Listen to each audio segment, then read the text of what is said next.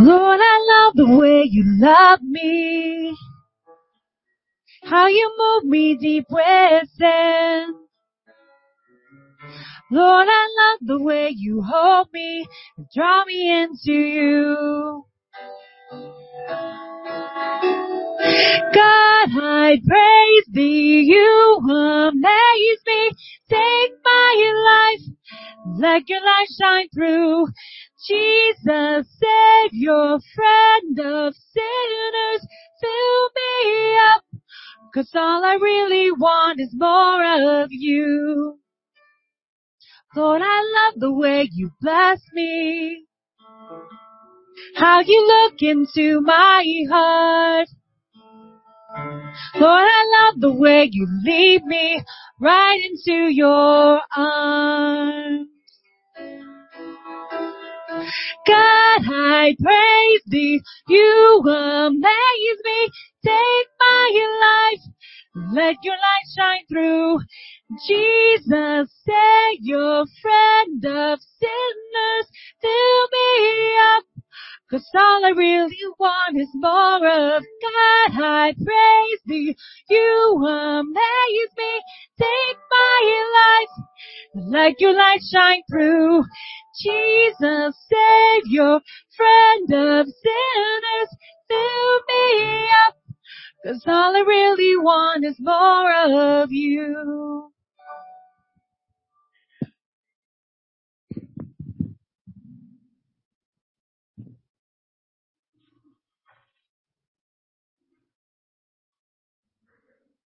Father, as we come to you, we commit this time to you. We ask, Lord, that you'd cause all the distractions of the world to be set aside, that we might just draw close together, close to you.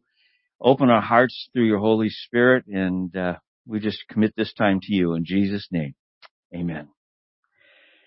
In the way of announcements, you probably get tired of hearing the I don't know if it's a disclaimer or whatever it is, but it's about, we're continuing to wear our masks and social distancing and keeping that space. And then we've got hand sanitizers all over the place to use. Be cognizant of that when you're visiting the baby. Just make sure that you're safe and careful there. And babies. There you are. And I know that some of, while you're sitting there, if the mask is a difficult thing, it's difficult for you to breathe, don't hesitate you're free to take it off where you are. If you're having difficulty breathing, we'd like you to keep it on.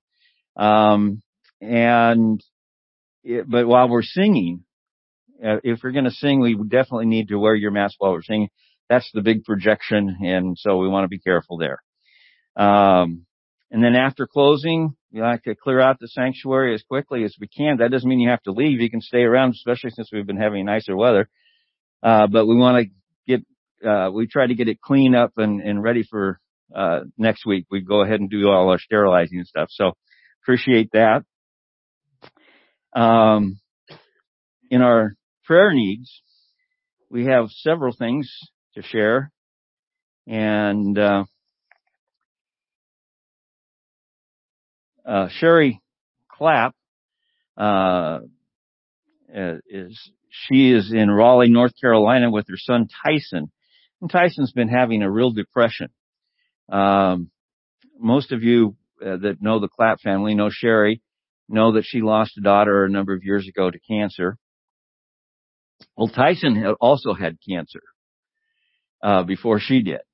And he obviously went into remission, and then it cleared up, and he's been considered cancer-free for all these many years. But he's having a kind of almost like a PTSD, thank you, in the sense of just feeling guilty that he survived and his mom didn't.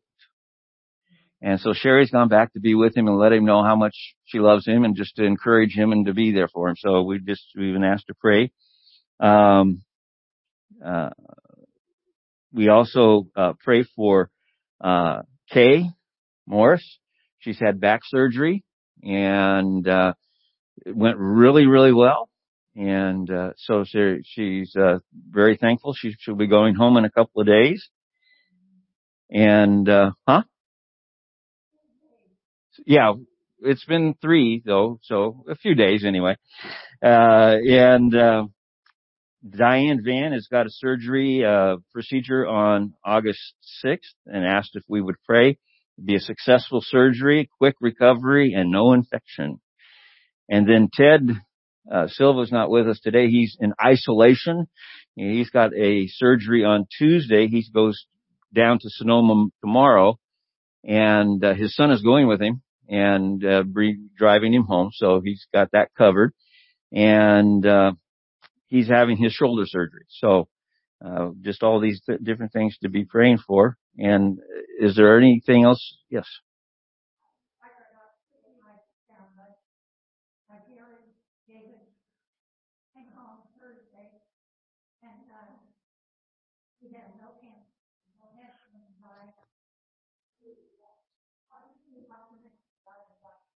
Very good. That's good news. The test that they did show that the little tumor or whatever it was behind the eye is not cancerous.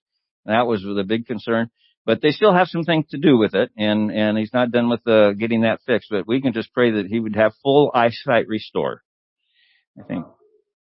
Oh, and Lee, she's in the hospital. She had I'll just say a run-in with a shopping cart. And it put her in the hospital. So you just keep her in prayer. Anything else? Okay, let's pray together. Father, we bring these many needs to you.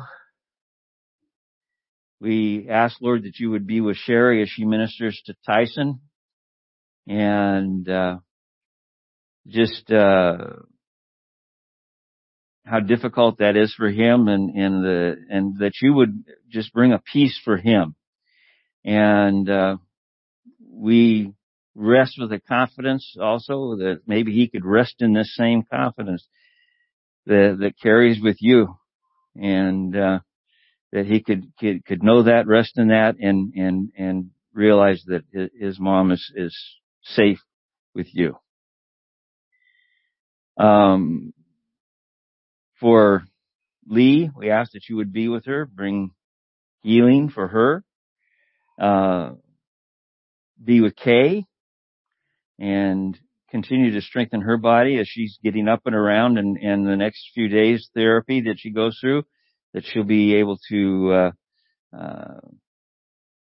do things that she's feeling better already than she did before the surgery, and that's just awesome to hear. We just ask that would continue. Be with Ted as he and his son drive south, and keep them safe going through the surgery. We ask the doctor would see everything that needs to be done for his shoulder, that it would be just nothing missed and everything done, and that it would be not only a successful surgery, but just a full recovery, and bring them home safely, Lord. And for Diane also, that her surgery will just be very specific, that it be successful, quick recovery, and no infection, Lord. But we also pray for the COVID situation. We ask that you would be with all of those who have suffered loss of life in their families, and comfort them as only you can do, Lord. We ask that you would break the cycle of this virus and bring healing. Lord, we ask that there would be an answer to a medical treatment. And we just ask, Lord, that you would protect against the virus, Lord. And also, Father, for just the things going on in the sense of all the politics and all of that going on, we ask, Lord, that you would bring about your perfect will in reference to all that is going on politically. We read in your word that none of the people achieve their office without your allowing it. And so we come and confidently rest with you in that. We ask, Lord, for your wisdom and your insight for each of us as to when we get involved in our voting and all of that, Lord. And thank you, Father, for your love and your mercy and your grace. And we thank you, Lord, that we can bring these needs to you with the confidence that you hear and that they are important and that you answer. Thank you.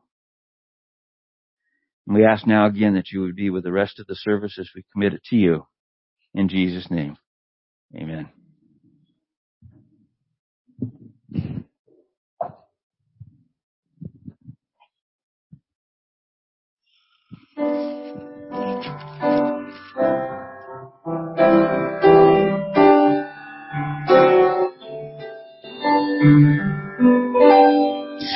When peace like a river attendeth my way, when sorrows like sea billows roll, whatever my lot thou hast taught me to say, it is well with my soul. It is well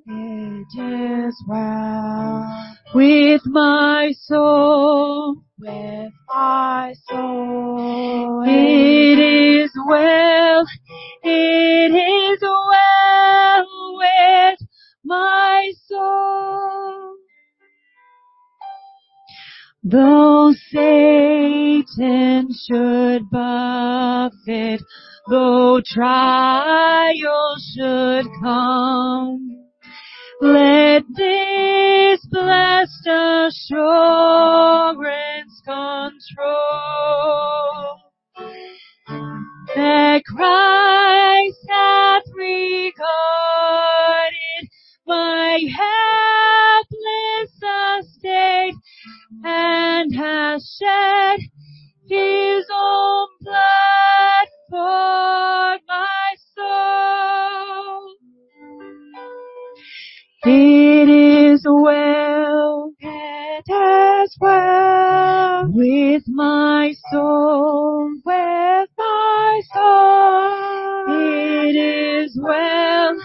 It is well with my soul.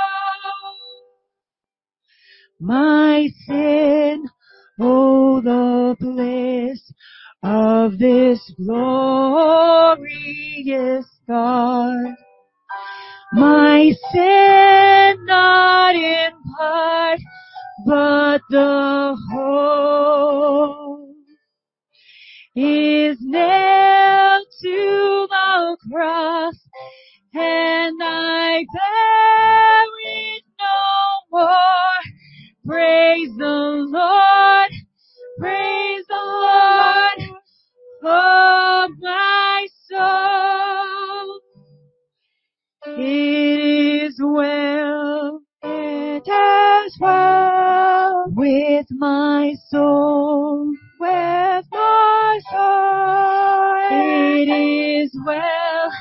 It is well with my soul. And Lord, haste the day when the face shall be sight, the clouds be rolled back as a scroll, the trump shall resound, and the Lord shall descend. Even so, it is well with my soul. It is well with my soul. It is well with my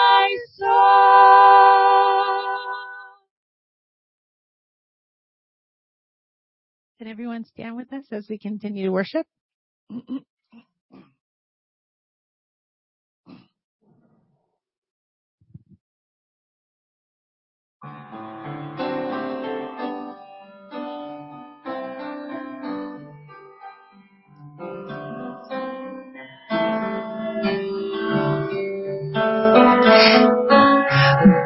Blessed assurance, Jesus is mine.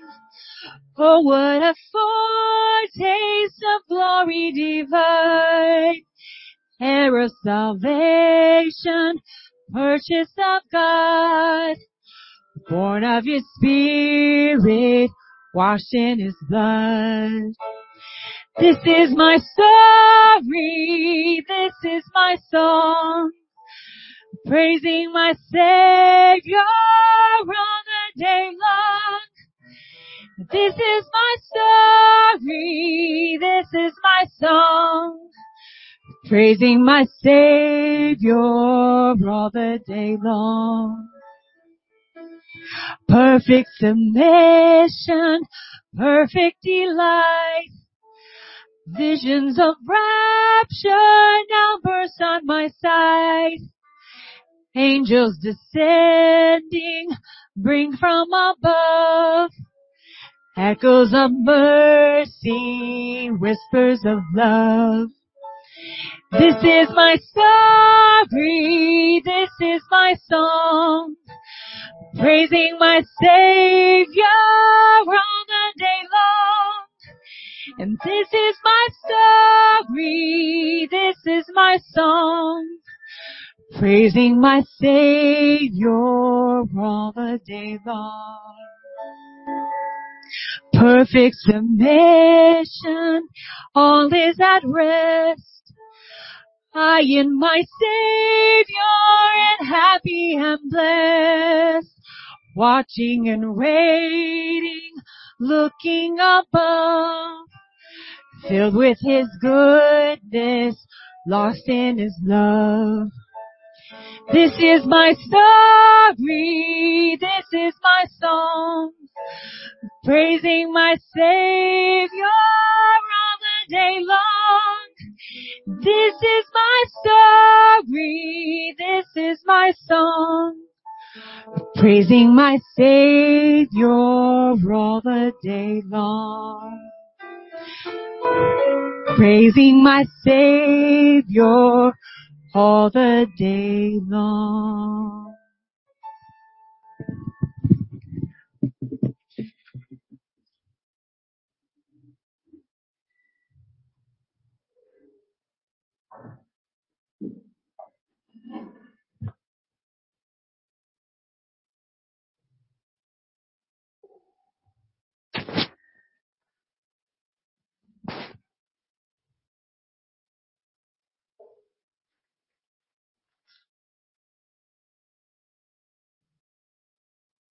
Anybody see where I put my glass? There.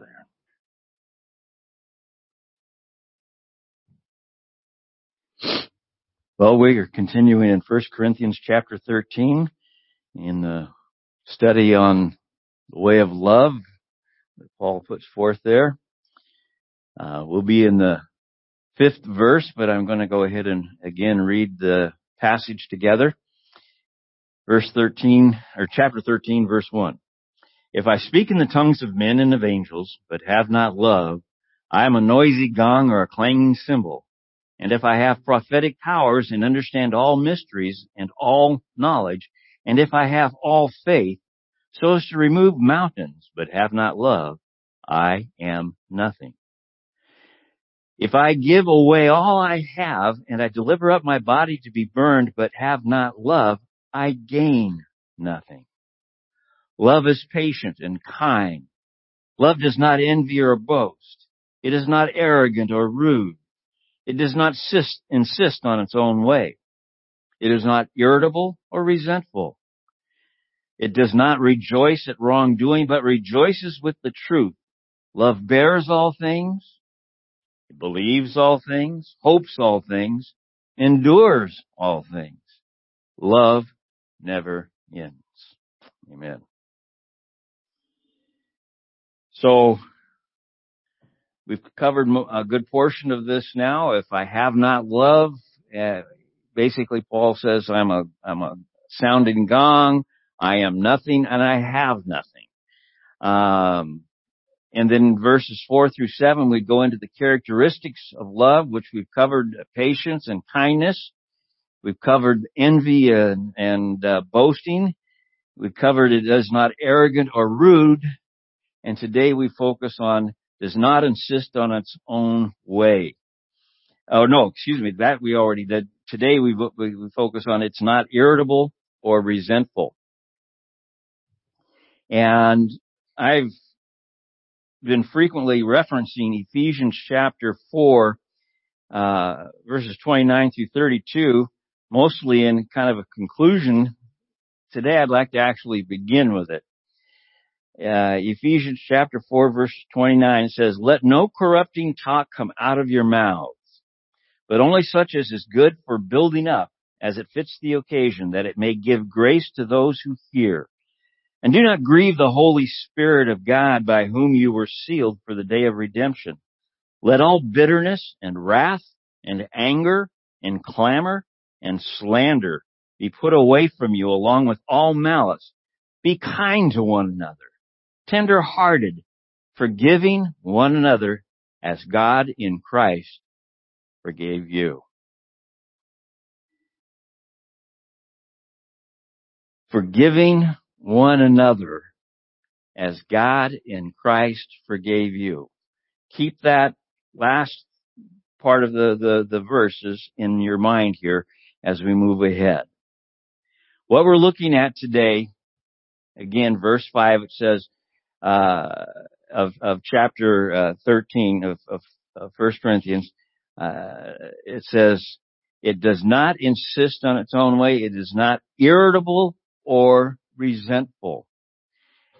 And I've put these two together. Initially, we had them scheduled to be apart, but they are intricately involved with each other.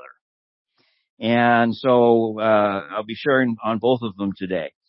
The idea of irritable, and I looked up both these words in the Greek lexicon. I'm not a Greek scholar, so I have to go through all of this work to find these things. But irritable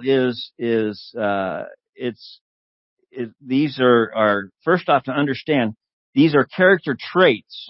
This idea of not irritable, not resentful. God's love is not that way. And remember, God's love, agape love, only comes through God.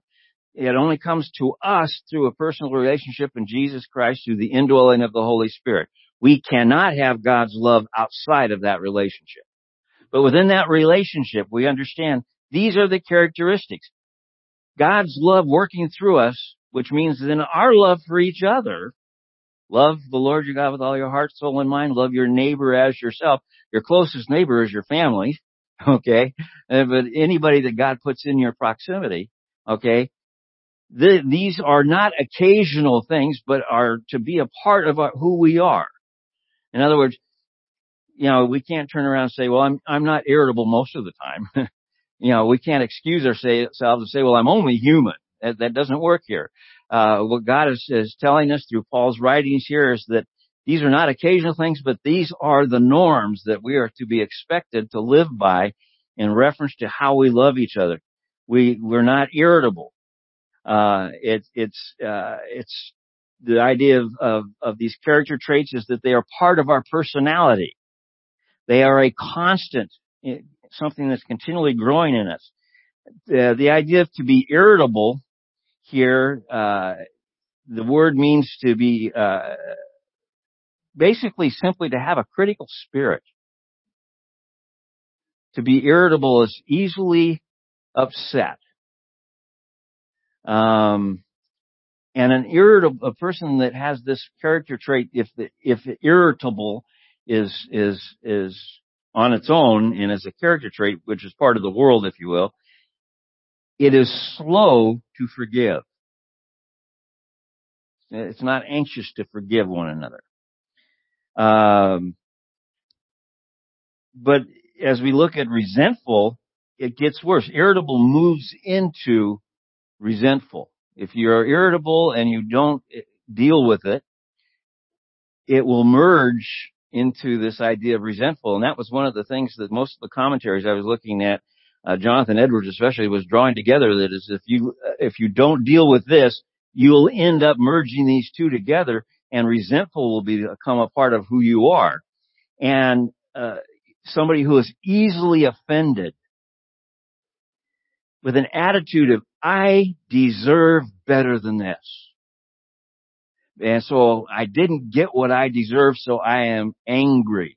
Some of the interpretations in some of the different Bible translations use the word angry here. But I deserve better this. The idea of arrogant is tied into this as well, and we've gone over that already. But a person who is resentful is one who holds a grudge. It doesn't easily let go of a grudge. And he keeps a list of offenses and wrongdoings. And some of the Bible translations again use that idea that it doesn't keep a list of wrongdoings. God's love doesn't do that. Here, if you are resentful of this, is a dominating trait and character trait, and you keep a list of wrongdoings. And instead of slow to forgive, the term becomes unforgiving. It becomes you're not a person who gives forgiveness. The people don't deserve it. They're the way they are, and so be it. And you resent their behavior. It's just a way of the way you think. And so these two together, irritable and resentful, as they merge, you begin to develop a sense of you are indignant. You're bitter, unforgiving, no second chances. When you are in the first stage of this irritable, you have that critical spirit. Now, when it moves into this resentful, you have a hypercritical spirit. Finding fault is this person's specialty. You could almost say they have the gift of finding fault, and they have a sense of pride in the way that they are unforgiving, and the way that they are indignant and unforgiving. They say, "Well, you always know how we stand. We tell it like it is." And one of the things that I thought was interesting was a person who grows into this kind of character trait enjoys the downfall of another. They see someone, and especially someone that they already have an embitterment against in the first place. I can recall, and some of you will recall this, especially in the 70s and 80s, there was a number of pastors that took falls, that were television evangelists and stuff like that. And I was amazed at the number of people that took glee in that. Well, there's a problem there. That's got this negative, resentful, irritable spirit here. It's a negative. You should have, compassion. You should hurt for them. And somebody said, well, they deserved it. They look what they were doing. That isn't the issue. The issue is that we pray for them and ask for God's grace to move in their lives and restore them.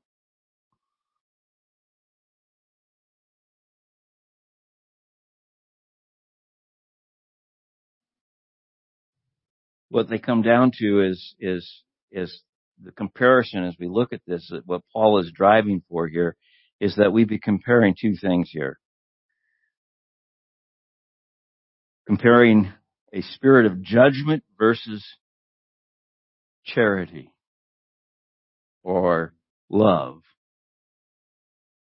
forgiving spirit. I'm judgmental or I am charitable and forgiving. And they're in extreme contrast with each other. By the way, a critical spirit is when you're in that phase of this, you look at something and you find the negatives in most everything. But occasionally somebody will redeem themselves somehow, and you're at the point where you'll receive that and you say, oh, that was good. But when you get into the hypercritical stage of this resentment part of it, you're at a point where you look at something and someone can do something absolutely right, even though they have been negative and done a number of wrong things. They can finally get their act together and do something absolutely right, and all you will see is the negatives. You'll pick at it until you find something that is negative. That's hypercritical. You can't give any kind of recognition of good. So somebody has made your critical list.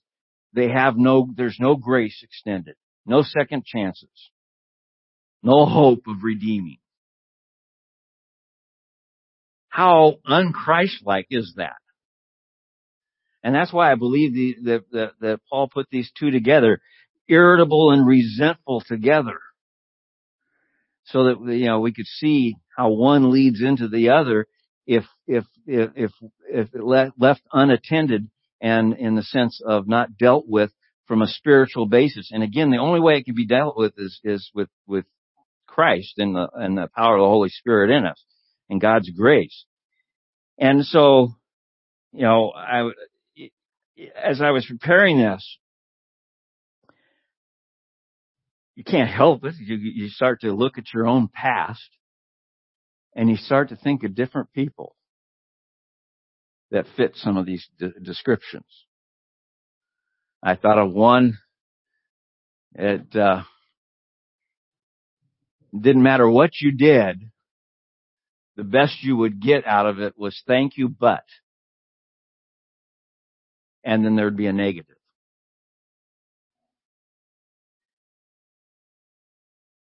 Another person who loved to live a penny tip when they got service that they didn't think that they deserved. And I have to tell you that this person rarely got the service they felt they deserved. I don't know how many times this person would send their food back and then send it back again and then say, oh, now it's overcooked. I want a new one.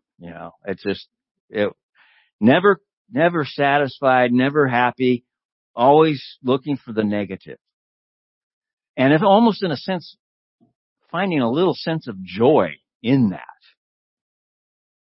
Think of how sad and tragic that is. No charity, no forgiveness in their way of looking at things. And so I put there, as I was going through, I was saying, oh, there's one. I remember that. Oh, and don't forget about that one. Oh, and remember that one? Up to more recent times, even, thinking this and that. I was putting this together on my big notepad, and I have it written in big print. Then, Holy Spirit, such were you. Oh yeah, but for the grace of God, there goes I. I'm looking for my way out of this. And Colossians chapter 3 comes to mind. Starting with the 5th verse, Colossians 3:5. Put to death, therefore, what is earthly in you: sexual immorality, impurity, passion, evil desire, and covetousness, which is idolatry. On account of these, the wrath of God is coming. That's pretty strong, isn't it? In these two, Bob. Oh, in these two, you once walked. Personalized it. Just boom.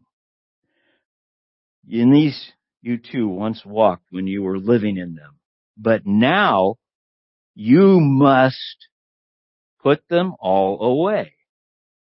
Anger, malice, wrath, slander, obscene talk from your mouth. Do not lie to one another, seeing that you have put off the old self with its practices and have put on the new self, which is being renewed in the knowledge after the image of its creator. Here there is not Greek and Jew, circumcised and uncircumcised, barbarian, Scythian, slave, free, but Christ is all and in all. Put on then as God's chosen ones, holy and beloved, compassionate hearts, kindness. Well, we've already talked about that. Again, this part of love, humility, meekness, and patience. Here again, Paul's sharing those key things about love. Bearing with one another, and if one has a complaint against another, forgiving each other, as the Lord has forgiven you. I started with that in Ephesians, and here it is again in Colossians.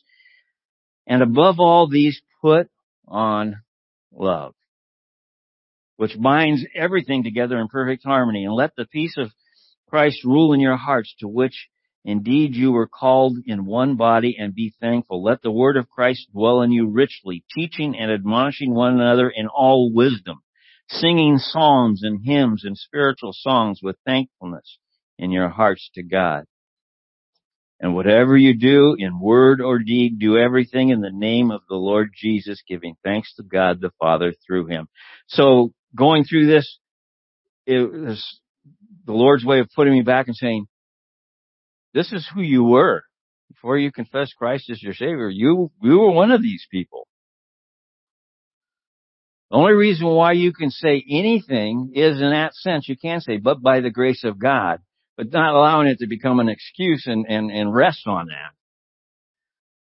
But the reality is that God says we are to be transformed. We're to be changed and renewed, he says, in the knowledge after the image of your Creator.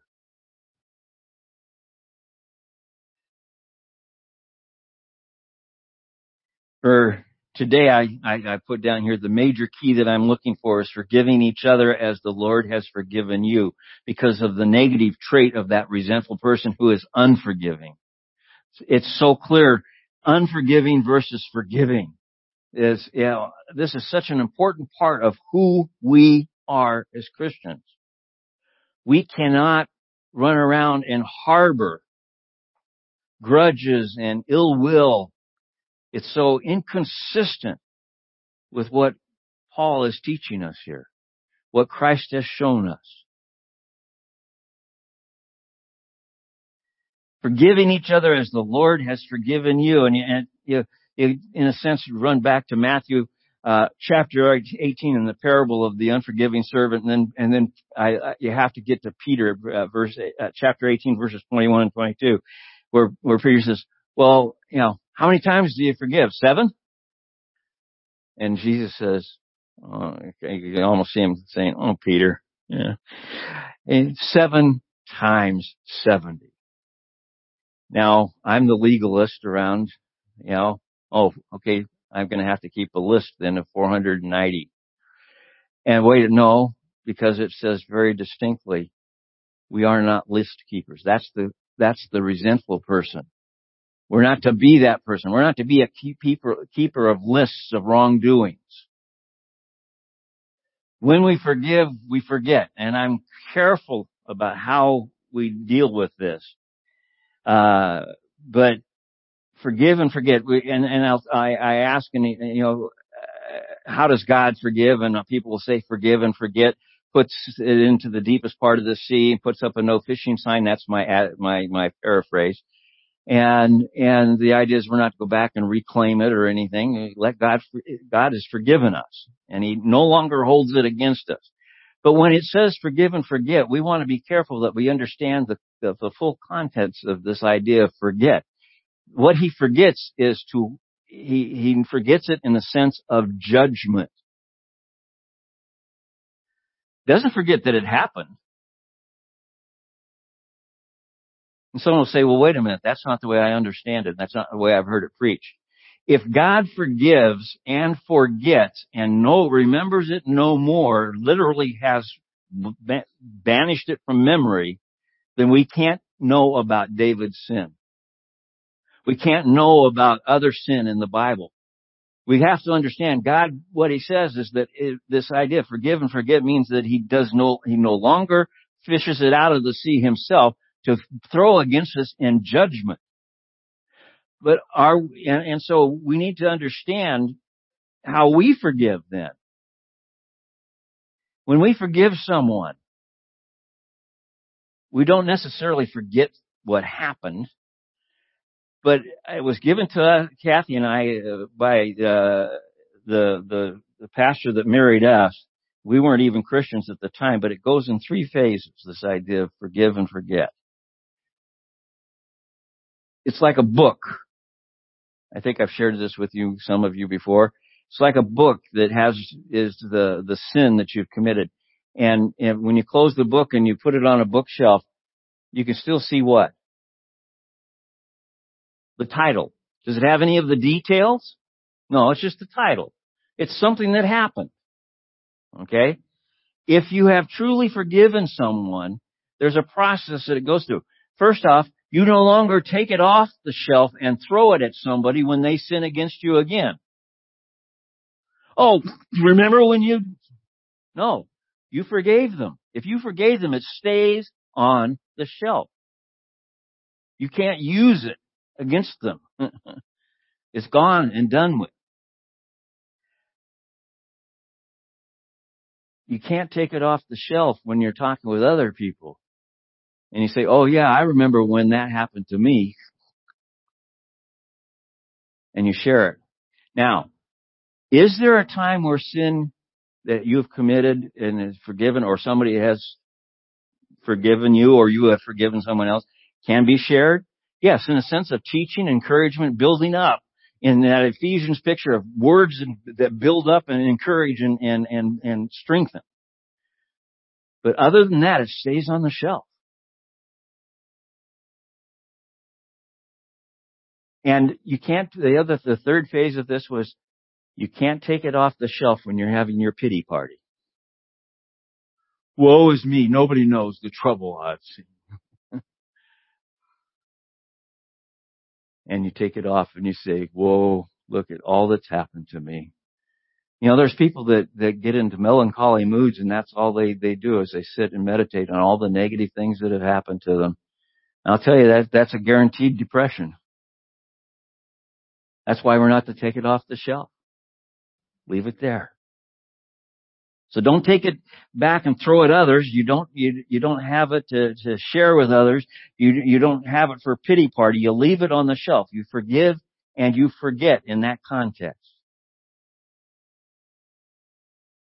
But I will tell you, again, there is no way you can do this in your own strength. You know, we do not have the capability of following through on this in our own strength. This is something that comes from the Holy Spirit. This is something that comes through God in us. And it's something that we have to pray for and work at. There may be times where you're starting to go like this and saying, no, that's not what God wants me to do. And understand that's the Holy Spirit bringing a conviction. He's putting us in check. No, don't do that. I confess there are times where I overrule and I go ahead and do it, and it's a negative experience. We need the agape love of God working in us, through us, through the indwelling of the Holy Spirit. So here's what I see, what Paul is basically putting forth for here is so far for us. And we see it in other places because I've shared that with you out of Colossians and Ephesians both, is that this idea of patience and kindness are the foundational picture that he has put here. And so he says, love is patient, love is kind. Here's the real positive things of it. As a result of this patience and kindness working through us, we no longer, love does not, negative, envy or boast. It's not arrogant. It's not rude. It doesn't insist on its own way. It's not selfish. It's not irritable. It's not resentful. Why? Because it's patient and kindness working in us, developing in us.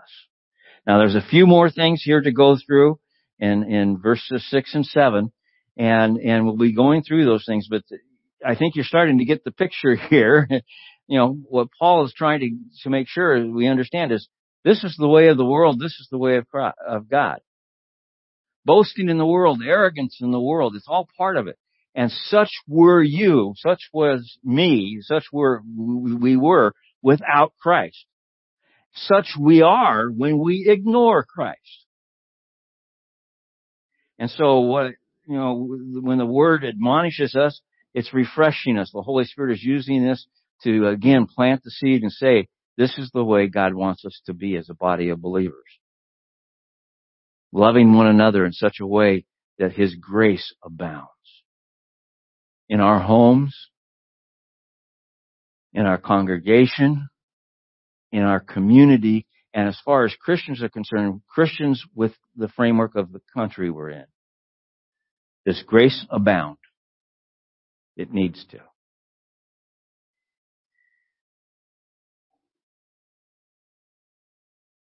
The reason why we have this grace is because of what Christ has done for us.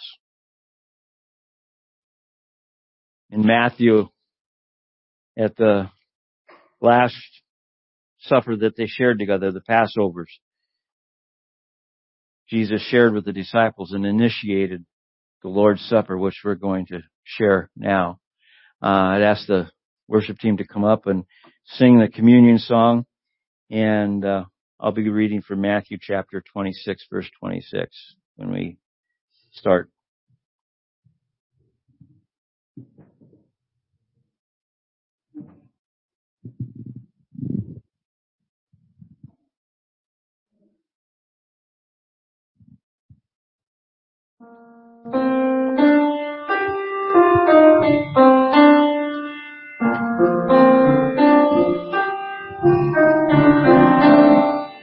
Who has held the oceans in His hand? Who has numbered every grain of sand? Kings and nations tremble at His voice. All creation rises to rejoice. Behold our God, seated on His throne. Come, let us adore Him. Behold our King, nothing can compare. Come, let us adore Him. Who has given counsel to the Lord? Who can question any of His words? Who can teach the one who knows all things? Who can fathom all His wondrous deeds? Behold our God, seated on His throne. Come, let us adore Him. Behold our King, nothing can compare. Come, let us adore Him. Who has felt the nails upon His hands, bearing all the guilt of sinful man? God eternal, humble to the grave, Jesus Savior, risen now to reign. Behold our God, seated on His throne. Come, let us adore Him. Behold our King, nothing can compare.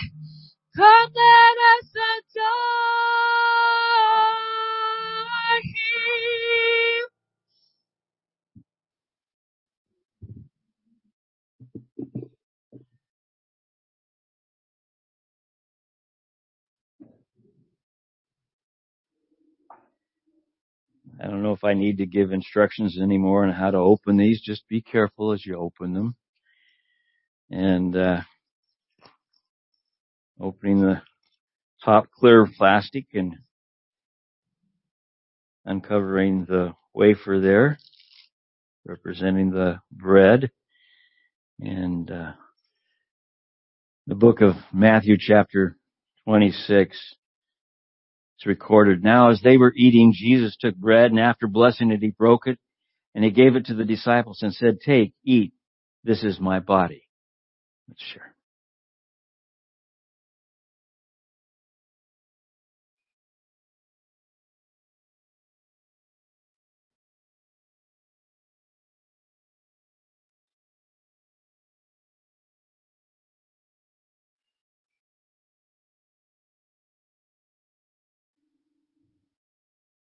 He took a cup, and when he had given thanks, he gave it to them, saying, "Drink of it, all of you. For this is my blood of the covenant, which is poured out for many for the forgiveness of sins. And I tell you, I will not drink again of this fruit of the vine until the day when I drink it new with you in my Father's kingdom." Let us share.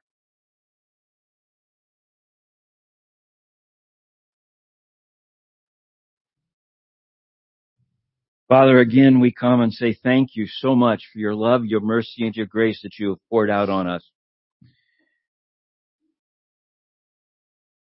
That through the confession and belief, confessing with our mouth, believing in our heart that you are the Christ, the Son of God, risen from the dead, we have come into that personal relationship with you.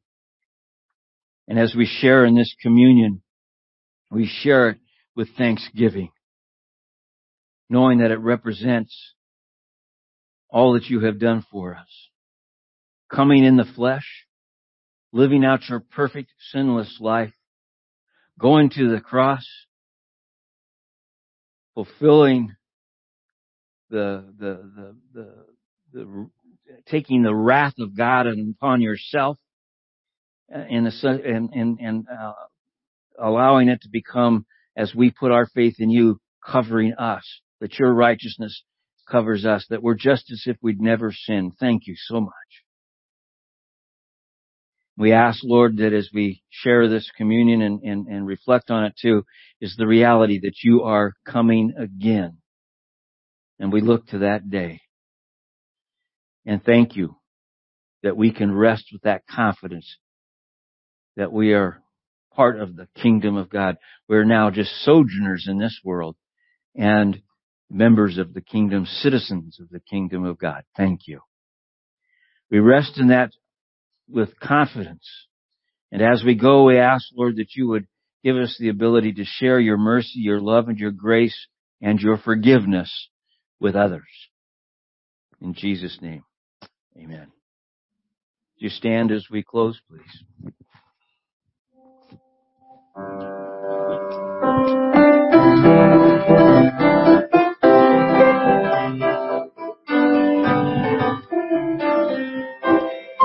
I will sing of the mercies of the Lord forever. I will sing.